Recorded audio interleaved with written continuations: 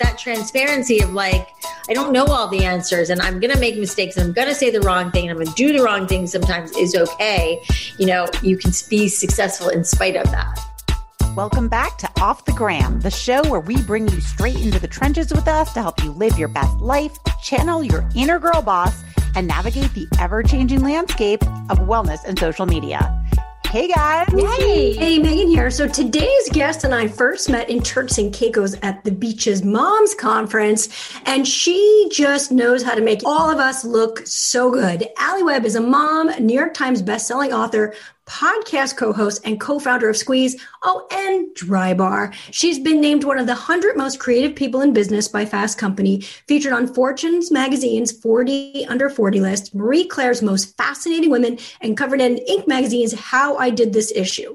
Recently, Inc. magazine recognized her as one of the 100 women building America's most innovative and ambitious businesses.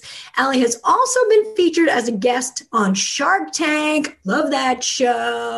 Yay, we're so excited to have her here today. Thank you guys. Thank you for that intro. It's so nice when someone reads all that stuff about you. You're like, wow, I'm amazing. Yeah, well, I've done some shit, it sounds like. Get it, girl. Well, before we start, hi, this is Christine here. We do our weekly catch up and we thought it would be fitting to talk about some hair topics.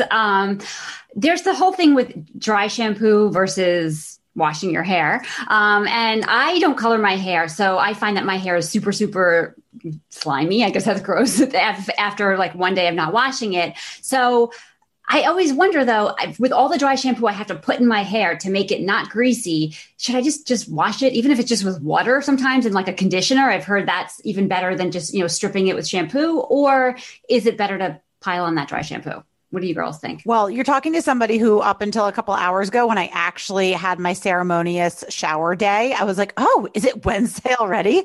I was like basically half hair, half dry shampoo, like at that point in the week. So I'm definitely a dry shampoo proponent. And I think that Drybar smells better than anyone's, to be perfectly honest. I've been like an obsessive fan of it for a long time. But I think that whenever I do like a segment on dry shampoo, I've done a lot of segments about like how you can go right from the gym into your everyday life. And I always get more DMs than any, like about, oh my God, I've never been able to master dry shampoo. Like, I feel like a lot of people don't get how it works because there is like a method to it. Allie, is that true? Like there's like a method to using it right? Yeah, I don't know if it's so much of the method as most people do it wrong because no one's ever like shown them. It's really pretty simple. I mean, the general rule of thumb is to like spray it 3 to 4 inches from your head, which is like about here. Most people spray it like within an inch of their scalp, which is going to give you like a circle of dry shampoo. It's not what we want. It's almost like the same theory of spraying like perfume. It's like we spritz perfume like on our wrist or our neck. So it like covers, a lot of area. It's like the same thing with dry shampoo. But the other big important part of dry shampoo is like you want to like lift and spray. Like you don't ever want to spray like right on your head, directly onto your scalp. It's more of like a lift and spray technique all over your scalp. So that's what most people don't. Those two things I think are what most people mess up with dry shampoo. But to answer your question about dry shampoo versus washing it, and the reason that your hair is, I would use the word soft and gets like oily quicker rather than slimy, because I know what you mean. If you have like hair, like, like me, like I color my hair. I mean, I color it for the gray and then I highlight it. And so my hair doesn't get quite as oily as fast as someone who doesn't have any like color treated hair, because color treated hair changes the cuticle of your hair. And that's like a whole other nerdy conversation. But with dry shampoo, it is good to spray dry shampoo in your hair. I believe anyways that, it's good, bad, who knows? I think it's good to use dry shampoo. And then what happens though, inevitably in our hair is our hair starts to feel dry from all the dry shampoo. So, it's best for the scalp. But then every night and every morning, like religiously, and I swear it's helped my hair grow recently, is I put like our treatment oil or whatever oil you have in your house, like through like my mid shaft and ends before I go to sleep at night and when I wake up in the morning, because it hydrates your hair. Because sometimes it's, or like a dry conditioner is good too, but I just, because my hair is blonde and bleached on the ends, I like to put in oil because that hydrates the ends, because the dry shampoo does travel down a little bit and then your hair ends up feeling dry and then that doesn't feel good either. But I'm a big fan of not washing your hair very often and still letting some of those natural oils come in, but like just putting dry shampoo on the areas people see, in which the beauty of all being on Zoom right now is you can't really tell. So this is Heidi, and I'm like Christine. Like my hair, ever since I was a little girl, my hair was like white when I was a little girl. I looked like a photo negative, like dark skin and like white hair. And you could see my like white teeth. Like, so my hair is naturally very light. And I was told by a hairdresser, and maybe she was just lying to make something up. Who knows? Allie, you would know better, that the lighter the hair, the more porous it is. So the more oily it gets. I don't know if that's true. I don't really know if it's like if your hair naturally grows out white, if that makes it more porous than someone. Well, it doesn't anymore. It just It's like a natural blonde have more porous hair than a natural brunette. I don't really know the answer to that question. What I do know for a fact is that hair that's bleached or color treated becomes more porous, because what basically happens, back to the nerdy thing, is like the hair cuticle opens up and that allows and that roughing up of the cuticle is what makes hair look frizzy, have which in some cases is good, because if you're somebody, that has really fine hair that it just falls really flat, then you go out and color and bleach it. It actually roughs up the cuticle, which is technically not a good thing, but it does give you volume, because, I don't know if you ever noticed anybody who, bleaches their hair. When I get my hair colored, it's much fuller for the first week or two, because the hair cuticle is all roughed up. And once it starts to calm down and relax and soften back up, the softness kind of almost weighs it down. My nerdy fun fact about dry shampoo is that it was originally developed and used in hospitals for patients who were bedridden and couldn't take showers. So that's the origins of dry shampoo. And it also used to, when I was a kid, I used baby powder, which is really the main ingredient in all dry shampoos. It's the main ingredient in ours. Now it's finely milled and there's fragrance and it's better than it was. But that is, that's very true. Are you supposed to shake it out? When I spray it in and then you have that white residue and then I kind of yes, I toss my head over. Okay. I always tell people you're right. I didn't say that when I was giving you my, it's lift, spray, and then I don't know, shake, I guess is kind of do that. I know people. That's like a song, lift, shake. I feel instead of bend and snap. The dry shampoo jam. I like that. All right. So Heidi here, let's get into the topic. So if anyone was raised anything like me, you may have been brought up to believe that talking about money is gauche, not ladylike, and certainly not something that we learn about anywhere, anytime. But here's the thing.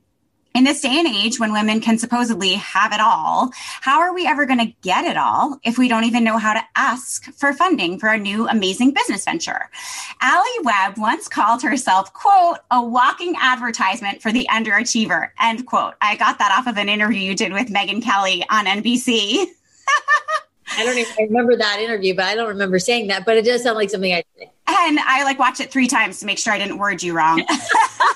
And yet just over a decade ago, with 2 young children, Allie founded Drybar, which has exploded into a nationally recognized and highly sought after brand with 150 plus locations. Allie recently sold the product division to Helen of Troy for $255 million. Cool change.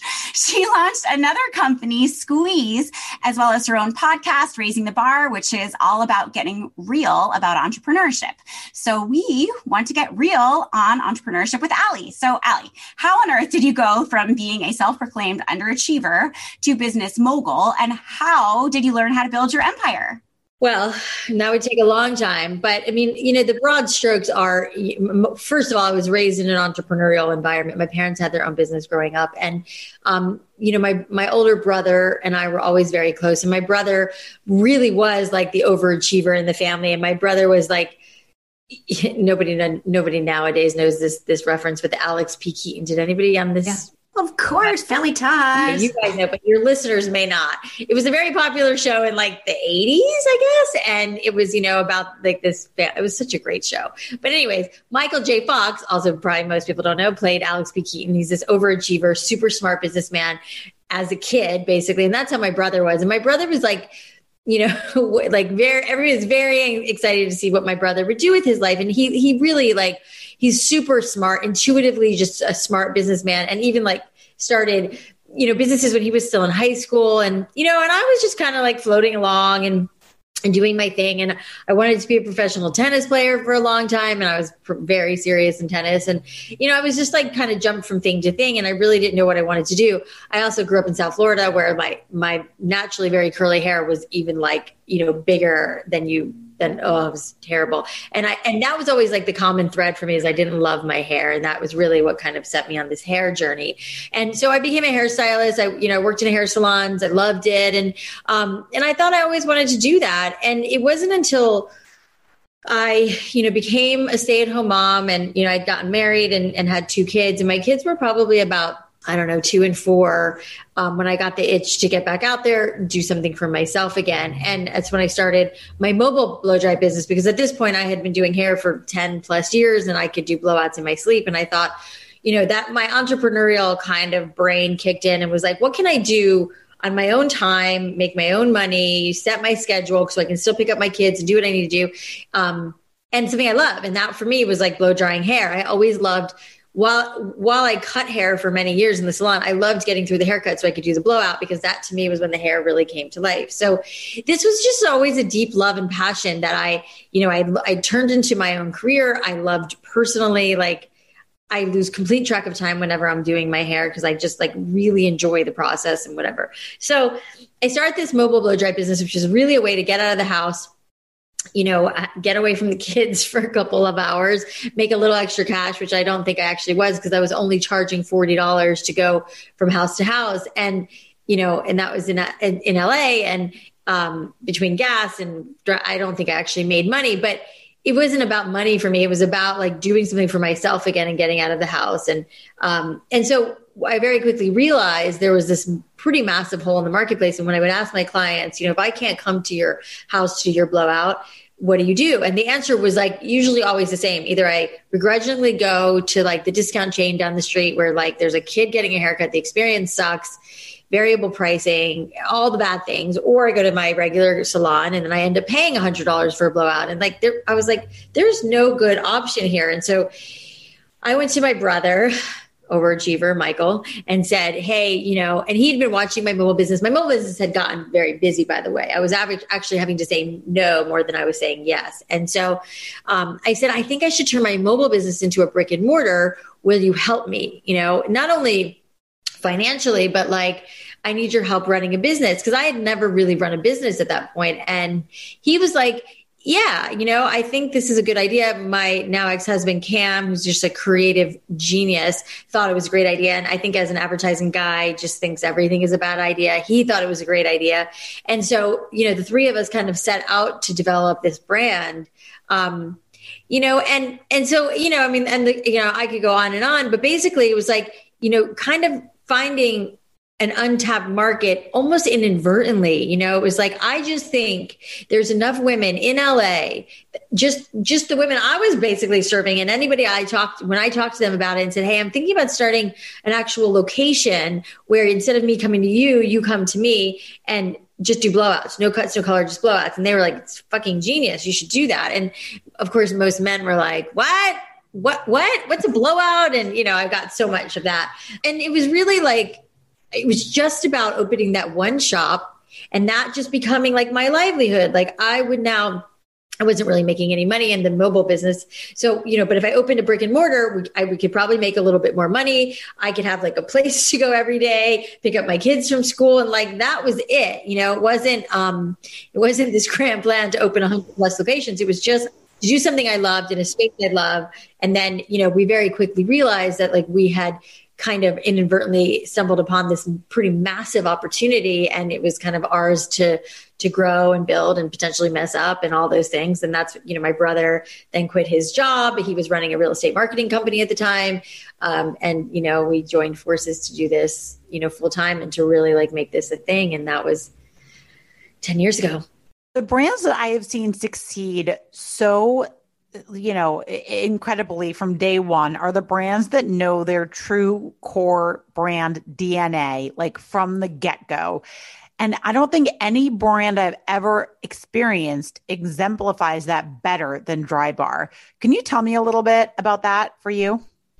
Yeah, I mean, it was such an interesting, what an education, I'm in the throes right now of starting a new business, which I haven't announced and I'm very excited about, but it's like, when I think about all the things I learned, and like I didn't know anything really about starting a business. I knew a couple of pillars from what I learned from my parents and just like being out in the world. It's like my parents were like so big on customer service and that philosophy of like the customer is always right no matter what. The customer is king, and that is just, you treat people how you want to be treated. All of that stuff was just embedded in me and my brother. So that was like our guiding light, and then it was like, so I knew that, and I knew hair and I knew salons. So I had that kind of under control. And I really think that's the core of the business. Plus, to your point, like the branding and the experience, which I didn't know that as well. My parents, for as great as their businesses were, there wasn't like, there were some things that created a great experience, but that was something I kind of learned as we went. And, Cam, my ex-husband, he created this brand, and I didn't even like, I don't even think I ever used the word brand. Like, it didn't even occur to me. Like, this was also 10 years ago. And when I think about brands to compare it to, it's like Sprinkles Cupcakes or Starbucks and In-N-Out. And those are just like so massive and conglomerate and successful that you don't even like, we weren't like, I wasn't like comparing ourselves to them, but those were brands that like you could like off the top of your head think of brands that and you love. It's like a couple of those, right? And so when Cam was really developing the brand, because that was his expertise. Mine was hair, Michael's was business, and it was like this very strong point of view. And obviously Drybar is known for its yellow, but the website was dark gray. And I remember people saying to us in the beginning, like, this is not a very like female focused colors and brand. And Cam was like, who cares? Like, we can make this whatever we want. And we knew that working with our architect, I wanted the shops to feel very like, almost like a boudoir, like white and chic and, sophisticated for women. But basically the secret sauce to creating a great brand is creating all of that stuff, like amazing customer service, branding through and through. I'm hoping most of you guys have been in a Drybar and that like you walk in and there's a certain smell. You go to the bathroom, it's super cute. Like there's so many little touch points. And I certainly can't take credit for all of that stuff. A handful of those things that you discover in Drybar, as we like to call them, surprise and delights, are things I thought of. Some are my brother, some are our architects, some are Cam, but it's all a very, very cohesive experience, from the website to the booking to when you walk in the shop to when you leave the shop, and all of that stuff really matters. And I was fortunate enough to be surrounded by a couple of people who understood that. And, we all played very different roles, and it just all really matters, to your point, Jamie. Oh, I was just going to say, we just realized actually that the entire like inception of the idea for this podcast came one day when we were all at Drybar together. So thank you for literally building our entire brand. Totally. Well, that's so funny because it really, I guess maybe intuitively I thought that, but it was such a beautiful thing for me. And it's been so sad in this like pandemic, even when we were able to open again, it's like so much of the beauty of Drybar, and you can just sit there and watch it, how girls walk in and women walk in and they see their friend and then they're like, and then they sit together, and sometimes they come together, but sometimes they just run into each other. And it's just like, it's so to me reminiscent of really probably what I've seen more on TV is like, like our grandmothers and our grandmothers, like going to the beauty parlor together and having this experience. And, it was just, and this is obviously like a modernized version of that. And half the women are sitting in Drybar on their laptops, and it's just kind of like there's something for everybody. But, it's nice. It's really nice to hear that. And I think probably a lot of like people have come together sitting in those chairs. I was going to say before when you were talking about working together. And so how is that actually? Like, it seems seamless on your end, but with your brother and your husband and the whole family team working together, was it as seamless as it seems? Or, how does that work? It, for the most part, was really great. I mean, my brother and I had worked together in another lifetime before I had figured out it even pre-beauty school when I thought I wanted to work in fashion. And we both worked for Nicole Miller for a little while in New York City. And then we opened up stores back in South Florida where we were raised. And we almost killed each other in that endeavor. But thank God for that, because it really taught us so much about what not to do. And we were young and stupid and inexperienced and all of that. And we weren't doing something we really loved, or at least I certainly wasn't. So that experience really informed so much of like what would become our new relationship. And there were a lot of like these like really in-depth conversations about like what it can't be. I mean, like from my side and from his side. And, but I think ultimately the big thing was that there's so much respect for each other. It's like everyone really knew their lane. Michael was like dealing with like landlords and leases and spreadsheets and all the shit I hate. I was, very much keyed into like the experience in the shop, training the stylist, like everything for in the shop. And Cam was really responsible for all the branding and creative and design. And, and then our architect Josh was, was creating the actual space. So there wasn't a lot of overlap. And I think that to me feels like probably the beauty and the importance of like a good partnership, whether it's family or not, is that everyone kind of is really clear on their roles and responsibilities, which doesn't mean like we all talked about everything. And if things ever came down, which I really can't even remember it happening, like came down to like, we all disagreed, it would be ultimately the person whose lane it is to make that decision, because, and so that's kind of how we dealt with things. But ultimately, like we were, Cam and I really trusted Michael, and still do to this day, when it's like something that's like feels out above our heads that we don't understand, or, and creatively Michael always trusted Cam, and vice versa all around. So I think that's why the level of respect was so high between all of us. I think that's why it really worked. Was the stress of running the business part of what was so hard on the marriage and ultimately sort of led to that demise? Yeah, I mean, yes, for sure. Yes. But the dry bar was a great distraction, and, Cam and I had a lot of things that weren't right. And we met when we were very young and got married very young, and then realized that like, the marriage was a little bit harder than we thought it was going to be. And there was a lot of things that were already problematic, but and then we had the kids. And so the kids were a distraction. You have two boys, right? Two boys who are now 13 and 16. Oh my God. Like teenagers. I can't believe I was a 16-year-old. And they probably smell and drink a lot of milk or something. Well, they definitely smell. But they're just amazing. They have the best hair, both of my boys. I mean, and when they were little, I always kept their hair long, and then they went through, like weird sports phases and cut it, and now it's long again. And I love it. But so it was like, then it became all about, we had our first son a year into our marriage, so it like immediately became about that, and our kids and raising our kids. And I don't know if you guys are moms, but, so it's like your kids just take up all the space, all the oxygen. And so it was that. And then when they were only 2 and 4, I decided to start this dry bar thing. And then of course, that took over my life. And so, we were on this like rocket ship, and it was really exciting, and it was really fun, and we were building it all together. And so like, I was so entrenched in my new life and this, like building this company. And I was like in love with it, like, really in love with it. And so I didn't really pay a lot of attention to what was happening in my marriage, and I think that's why, obviously it seems pretty clear in retrospect, when things, we're 10 plus years in, and, over the last, like, I'd say 5-7 years, I started to like step out a little bit more on the business and not be as in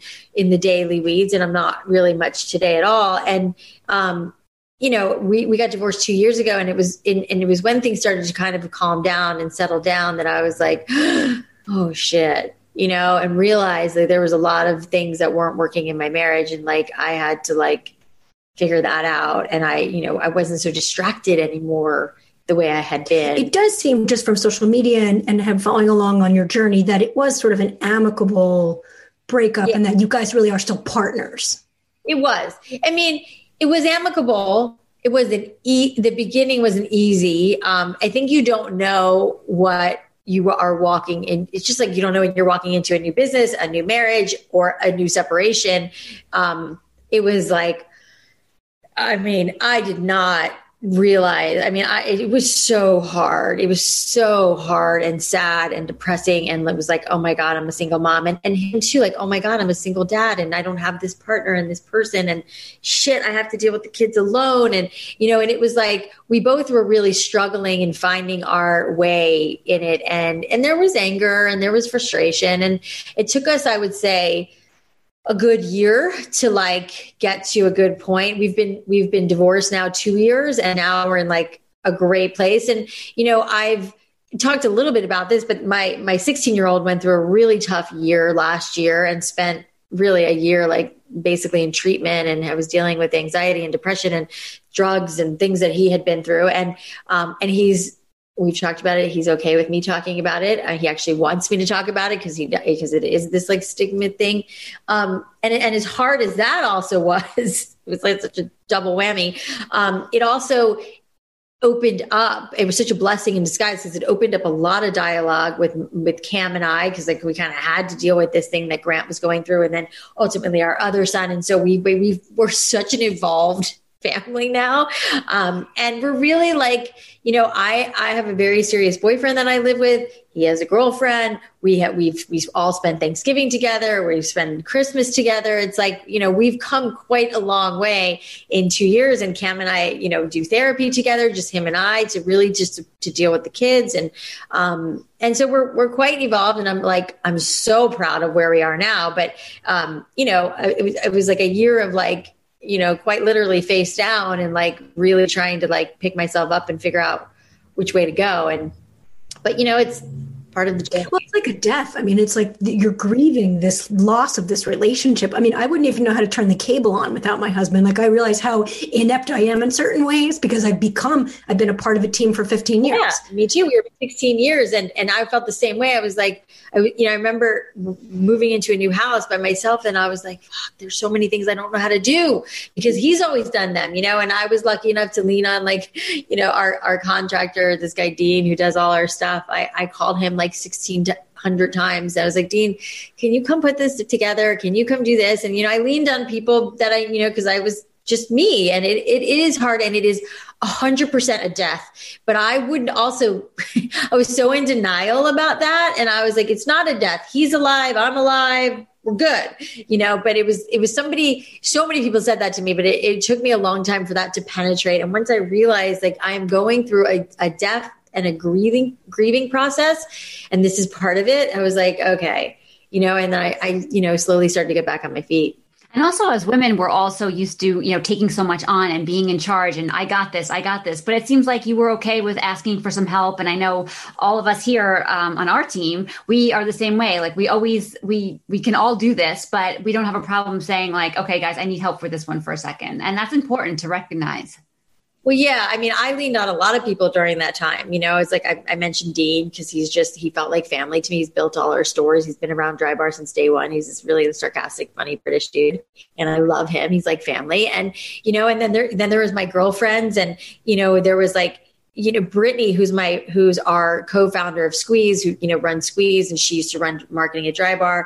Her and I are dear friends. And, there was nights that I would like, I remember like, this is so weird and random, but like I came home one night, my garage door was open in my house and I was like, shit. And we got to go inside alone. And I called Brittany and her husband came over and like walked through the house with me because I was scared. It's like those like friendships, like, yeah, you got to lean on those people. And they were like very, very there for me. And I had a handful of people like that. And you'd be surprised how many people kind of come out of the woodwork when you're in that stage of your life. That's wonderful. And I think they're very transferable skills between, it sounds like a lot of this is what you've learned from probably building the business and you're continuing to use it to operate in your life. So if we could just take a step back for 1 minute, because I know that our topic today is really around kind of being this boss bitch, right? Which we know you are. So I want to just like take a step back because, I feel like the only step we missed talking about was like, okay, so 1 minute you had this one brick and mortar location because it was like a great idea because you love doing hair. And then like you sold the business for $255 million. I feel like there's a couple steps in the middle. That was just the product business, James, not even selling Drybar. Right. Totally. So can you talk about scaling? Can you talk about knowing your worth, owning shit and owning your own kind of like putting a voice to your power?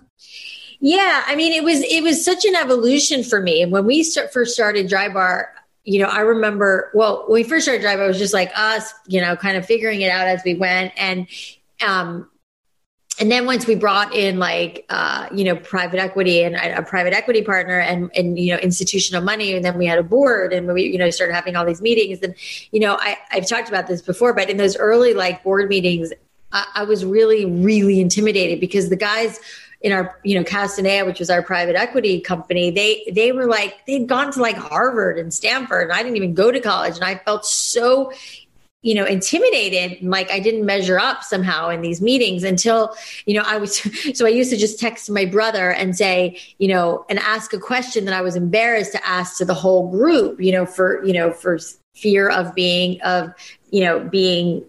called out and not being smart and not seeming smart enough, you know. And every time I would do that, my brother would always say, that's a good question, you should ask it. And it never failed, you know. And so he really helped give me the confidence to start using my own voice and getting comfortable in that. And so it was those, you know, those early days of like, finding my sea legs in this business and realizing, wait a second, I am really smart. I may not have gone to college and I don't have the pedigree that these guys have, or a lot of people I'm in meetings with, but you know, to your point of stepping into my own shoes and my own power of like realizing like, hey, I have this idea and I may not be as like book smart as these guys, but I know what I'm doing and I know what I'm talking about. And, you know, I say it all the time. Like, I don't think I'm usually the smartest person in the room, but I'm scrappy and I can adapt really easily. And I'm a pretty quick study and, you know, and so I can hold my own, but it did take me time to learn how to flex that skill. And I imagine it's different for everybody. And there's,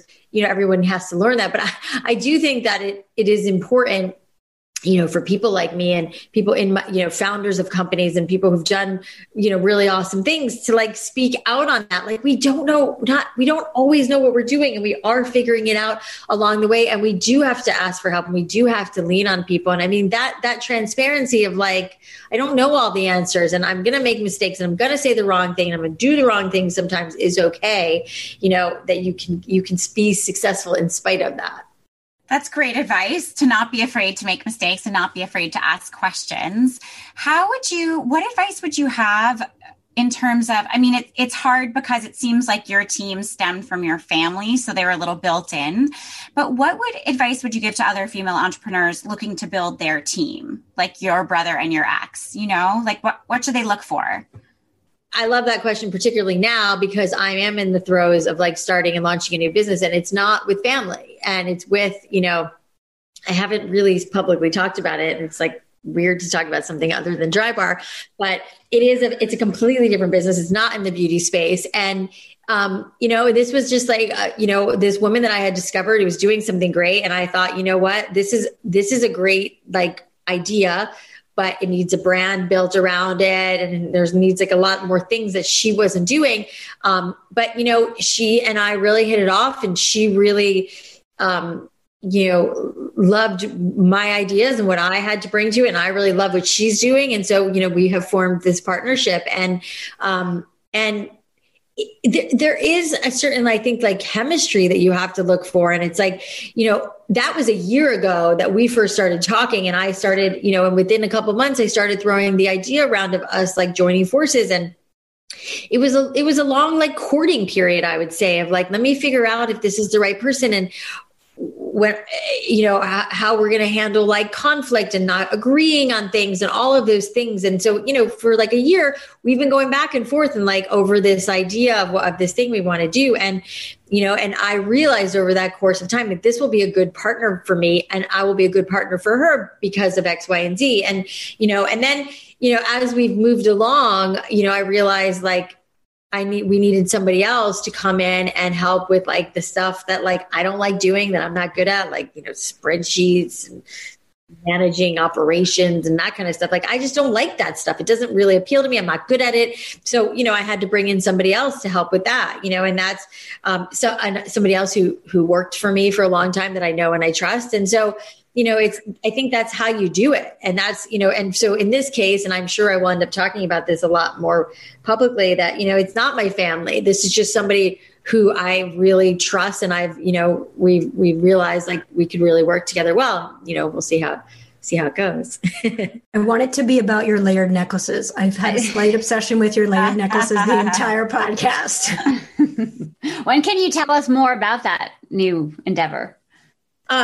Okay, so it is a jewelry business. No way! Yeah. Oh my gosh, stop it. That's so funny. Yeah, I've been obsessing over your necklaces the whole time. I've like become very obsessed with jewelry in the last couple of years. It's just almost like a hobby. I mean, if you saw like my jewelry boxes, I mean, I just like, I've really developed this love of jewelry. And Meredith Quill, who's my business partner, she's a mom of 3. She used to be an actress.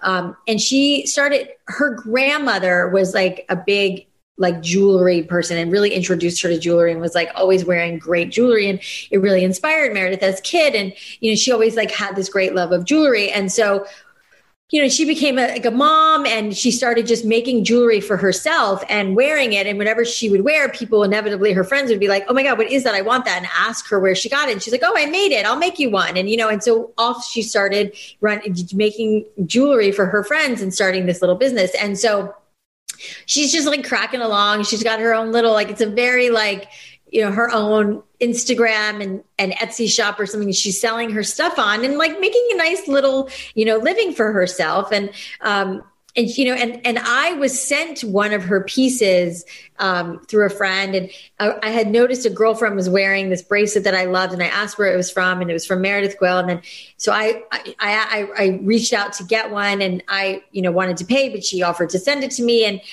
then I ended up like looking around and seeing all her stuff, and I really loved all of her stuff. And I was like, man, you have such a good eye. I think this is such a great little brand. But the real point of difference is that, she can make stuff that looks and feels very high end, but doesn't cost as much by doing things like gold fill and using like a white sapphire instead of a diamond and stuff that you wouldn't know. Cause like, yeah, I mean, you look at, not all of this stuff is hers, but like a couple pieces are. This black heart is kind of a thing that will be a signature dress. And so I'm looking at her stuff and like saying, oh, I can buy a necklace for like a really beautiful, cute necklace for $100. It's like a quick pick me up versus spending like $500 or $1,000 on it when you lose it. And it might not be a piece you want to wear in 2 years. So I was like, man, this is a great little business, and it's direct to consumer, and there's no brick and mortar. I'm pumped. I've legit been staring at your neck. Megan, I just looked up Meredith and there's a lightning bolt earring. Oh, stop it. I'm going to lose my mind. Yeah. Like these little heart earrings are hers. I mean, I have so many piercings. I have so much jewelry. And so I looked at her and I was like, this is a great business, but we need a brand and we need a better name. We can't, I love Meredith, but we can't call it Meredith Quill. And then, first we were going to call it Quill, and then we ended up calling it, and the name of the company is Beckett and Quill. Beckett is her grandmother's maiden name. Oh, I love that. So great, right? Amazing. So, and Cam, my ex-husband, has rebranded it, did all the branding. I mean, and wait till you see it. It's so good. So excited to see it. When is it launch? 1st, which is, right in time for like Valentine's Day. Yeah. So keep us all in touch. We'll all help promoting. Oh, I'm so excited. Now I know what I'm asking for from my hubby. What we're doing is like, and we'll have to figure out how to push this out more, but on the website, because Meredith gets so many calls from her, she's got a nice little client base, and she gets so many calls from husbands saying, hey, my wife's birthday is next week. Can you get her something? Because Meredith already knows what his wife likes. So we're going to have something on the website where you can go in and you can fill in the date of like your anniversary, your birthday, whatever, or you can just send the link to your husband and he can fill it out. And then we'll send an email like you should have beforehand and saying, hey, so-and-so's birthday or your anniversary is 2 weeks from now. Let us send you some options. And that's something we want to tap into. Like a husband Murphy will be getting that link. Yes. We know husband hotline. wives and whoever. So, it really feels like a passion project. It's, and it is a new business with, me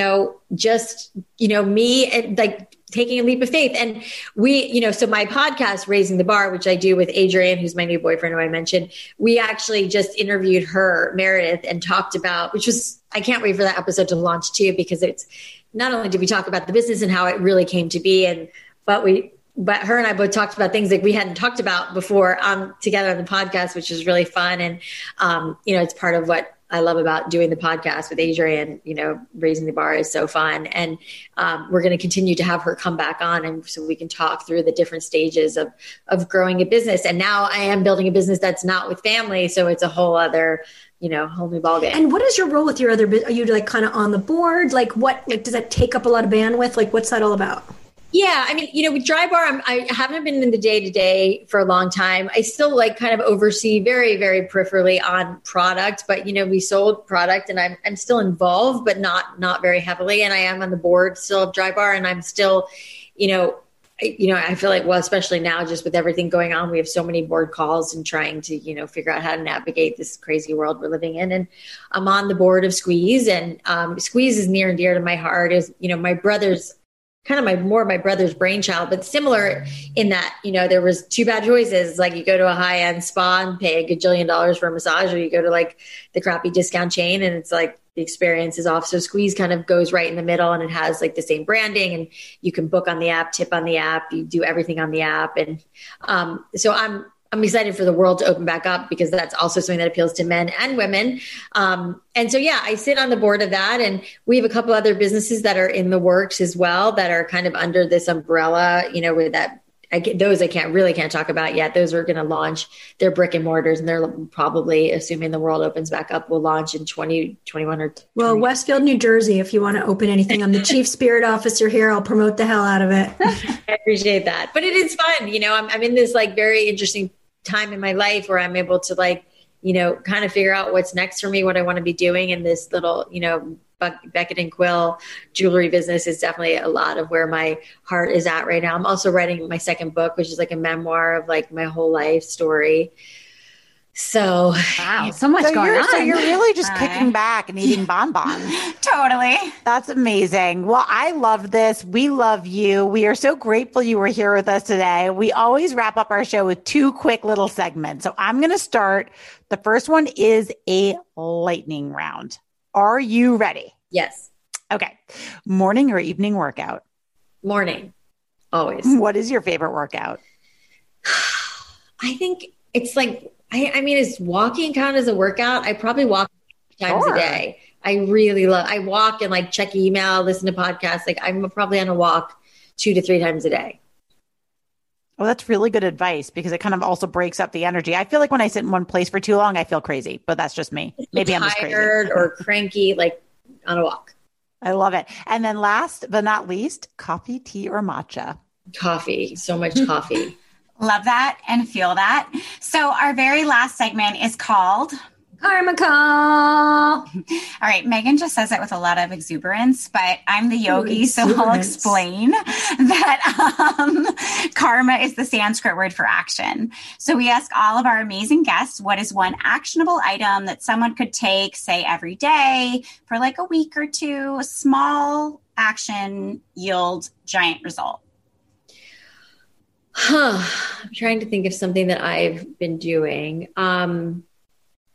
There's part of me that feels like meditation, and I'm spotty with that. But I'll tell you the thing that is probably, I take only 5 minutes every day, probably just to stretch. And as a yogi person, that I've gone through phases where I've done a lot of yoga. I'm currently not in one, but there is something really magical to me about stretching. I will spend at least 5 minutes a day stretching, and I feel like that's and I'll go into downward dog and do it, a yoga pose or two, but just the act of stretching, cracking my back. I feel like that sounds weird, but that is something that is with the leg over the other leg, that is I feel like it aligns me and resets me for the day. I do it every morning. So that's probably I love that. Look, especially in these like quarantine times, just getting down and like connecting with your body and having a good stretch. What better advice than that, right? Well, thank you so much for being here with us. We are so excited for you and your new ventures, and good luck. We'll be following along. We all want jewelry. And did I say that out loud? And to everybody at home, thanks for tuning in. Don't forget to follow us on the gram at Off the Gram Podcast and subscribe to this show wherever podcasts are consumed so you never miss an episode. We'll see you next time. Awesome. Yay. Thank you guys. This was so fun. Thank you.